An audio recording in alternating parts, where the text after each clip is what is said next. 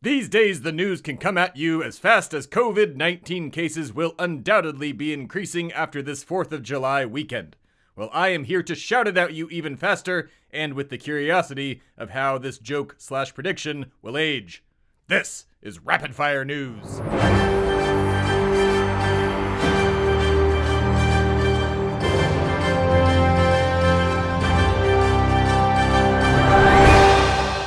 First, coronavirus cases continue to rise in the United States, most notably in Florida. Recently, their governor and sentient douchebag, Ron DeSantis, was asked if he would close down the state to prevent the spread of the virus, saying, quote, "We're not going back, closing things. I don't think that's really what's driving it. People going to a business is not what's driving it." End quote. Keep it up, Florida. At this rate, bath salt-fueled zombies who eat people's faces, hurricanes, and meth-eating alligators, and yes, that is meth that eats alligators, will be the least of your problems. Next. Conspiracy theory radio host and slowly rotting human potato Alex Jones recently led an anti-masker protest at the Texas state capitol on Sunday, June 28th, drawing 150 people. In a related story, a group in San Francisco held an anti-mask rally that... That was back in 1918 during the Spanish flu, a disease that is historically viewed as a slight cough. Next.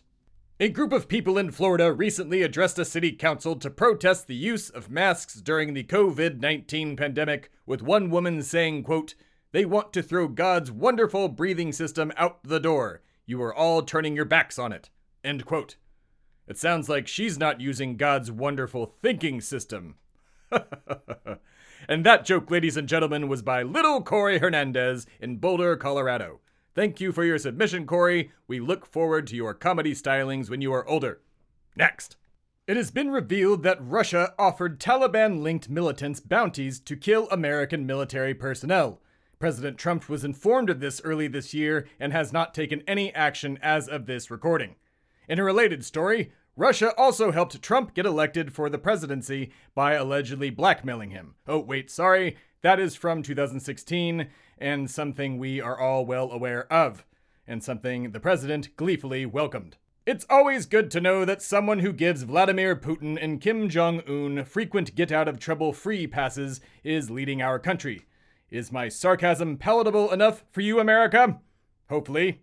Next. Video streaming service and place where you can watch all of America, the podcast, in video form, YouTube, recently banned Nazi sympathizer and owner of World's Most Punchable Face, Richard Spencer, and former Grand Dragon of the KKK and man who endorsed Donald Trump for president, David Duke, and more. A spokesperson for YouTube said that since they have implemented their new guidelines, the site has seen a 500% spike in video removals and have terminated over 25,000 channels for violating their hate speech policies. Ah, YouTube. It only took you 15 years of existence, countless real-life hate crimes, and the realization that David Duke was on your service to rid yourself of Nazis. I don't even think it took Germany that long. Next. The state of Colorado has ended qualified immunity for police officers, and courts will now assume malicious intent and throw out any testimony for an officer who turned off their body camera during an altercation with a citizen. Wonderful news, say countless citizens that have routinely had to do the filming for the police. Next. Breaking news. President Trump recently tweeted. Shocking, I know. The tweet was in support of a group of people yelling white power at a protest in Florida. Jesus, there's a lot of Florida this week. With the president saying, quote, "Thank you to the people of the villages. The radical left do-nothing Democrats will fall in the fall. Corrupt Joe is shot. See you soon." End quote. I'm not gonna lie. The tone of this really feels like Stephen Miller wrote it and was likely twisting his own nipples while watching the racist video itself. That's not a kink shame. He's just really into white power and has the ear of the president.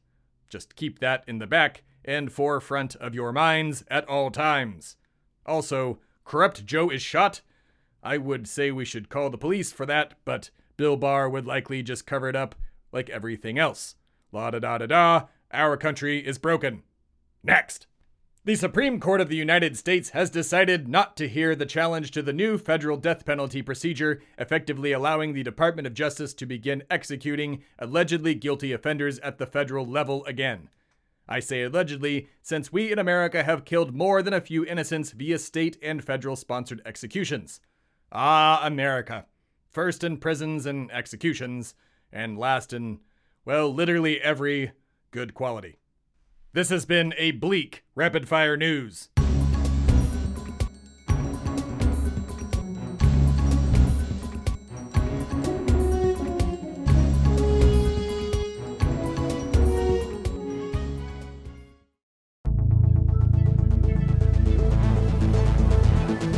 This has been a production of Shui Media, all rights reserved. For more information, please visit shuimedia.com.